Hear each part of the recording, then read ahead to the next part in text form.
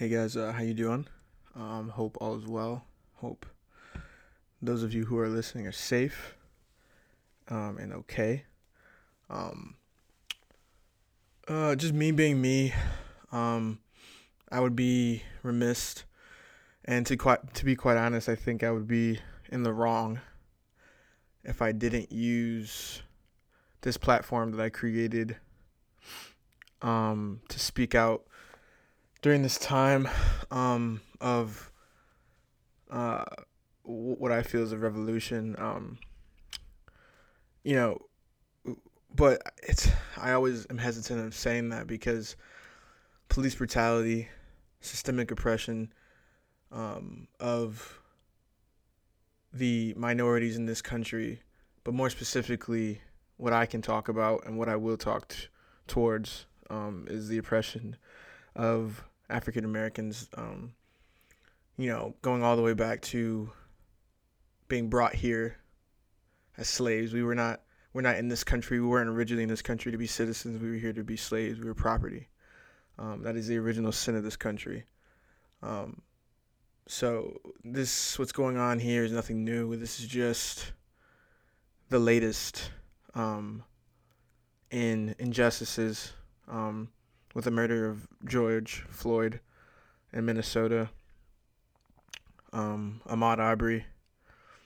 And I guess it's just a few things that I want to touch on quickly.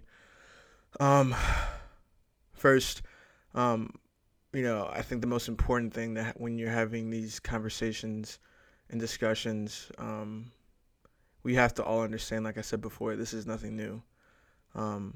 And I don't think anything gets better until this country's government is able to own up to the original sin of this country, which was slavery, which then turned into indentured servitude, which turned into Jim Crow, which turned into horrible criminal justice legislation like the three strikes rule or the mandatory sentences. Until that is owned up to, the same way that America owned up to the injustices it perpetrated on the Native Americans in this country, the same way it's owned up to some of the terrible things it's done to the Asian Americans. The same thing needs to be done for African Americans, and it's still just deeply saddening and mind-boggling to me and maddening that there hasn't been a resolution, reparations, anything. And people can say the rioting is wrong and the looting is wrong. At its surface level, yeah, it's wrong. But I've used this analogy with friends who I've had discussions with lately, family. When you push a people far enough into a corner, do not be shocked, do not be surprised when they wild the fuck out. I mean, put it simply. And to be honest with you, a lot of the looting and rioting isn't even done by African Americans or black people. It's really, we've seen evidence and videos of, piles of bricks being laid in cities and white people covering their their face masked up, tagging buildings and businesses and throwing bricks through, so that when the media comes to cover these things, they think that it's Black Lives Matter. They think that it's a part of the peaceful protests that whites and blacks are putting forward across the country, which is amazing. And getting back to my point, I think, in my opinion, the only way forward in this country when it comes to race relations is first the acknowledgement of the systemic oppression that has gone on in this country and is still going on, with some sort of resolution, reparations, some sort of acknowledgement. I mean, for me, it's really, I just need acknowledgement. I need you to say it. Own up to slavery. Own that as a country. That's what this country did. We were not brought here as a people to be citizens of this country. We were slaves. Owning up to it. Second, some sort of legislation and reform for criminal justice, as prisons across this country were just used as pseudo plantations. Because, and get back just to jump back, I'm gonna jump around a lot in this quick little podcast, but jumping back, looting originally started when looting happened originally. This goes back to the Rodney King riot in LA. It was because these big corporations were funding corporations like ALEC that create legislative bills and laws that continue to oppress. That's the system. When we talk about systematic oppression, that's the system that we're talking about. So, again, I don't see a way forward for us. I see protests continuing to happen, unless there is change, unless there is an acknowledgement of wrongdoing from this country, unless there's reparations paid, unless there are changes made.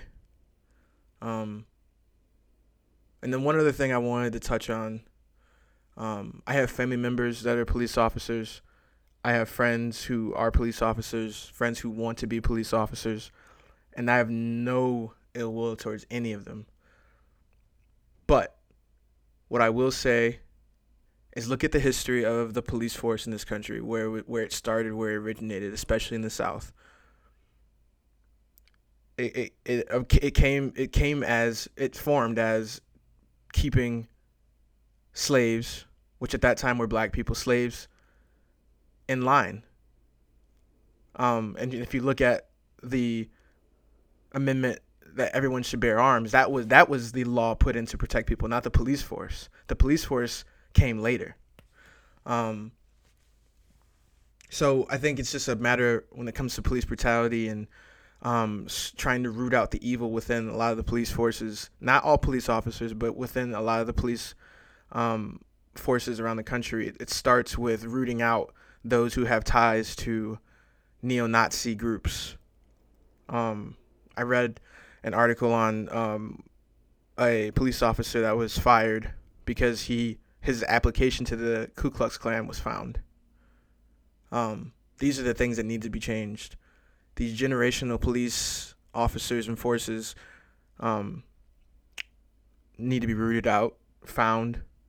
We need to do a better job of when we hire police officers and they go through the training to do a psych evaluation, to dig into their past. I know we do some of that already, but it needs to be a lot deeper, obviously. And also, like the police officer that murdered George Floyd, who had multiple counts of wrongdoings in his police career, there needs to be a one strike and you're the fuck out when you're a police officer. It's just how it is. It's that we cannot have multiple accounts of wrongdoing and you get to continue to be a police officer to quote unquote protect and serve. It's not how it should work going forward. I have a lot more I could say, but I don't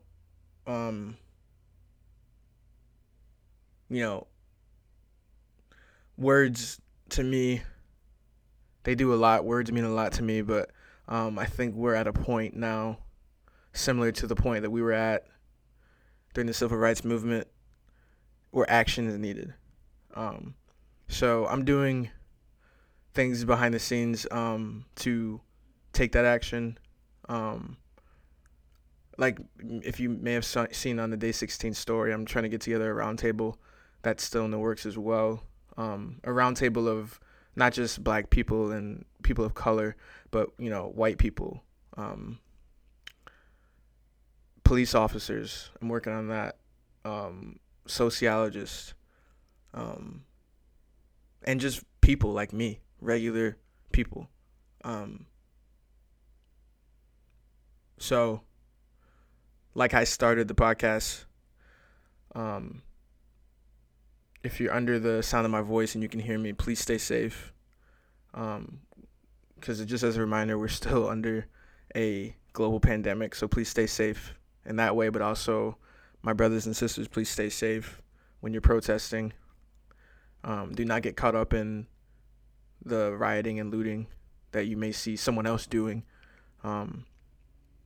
Let's keep this peaceful and positive and promote progress only. This is day 16.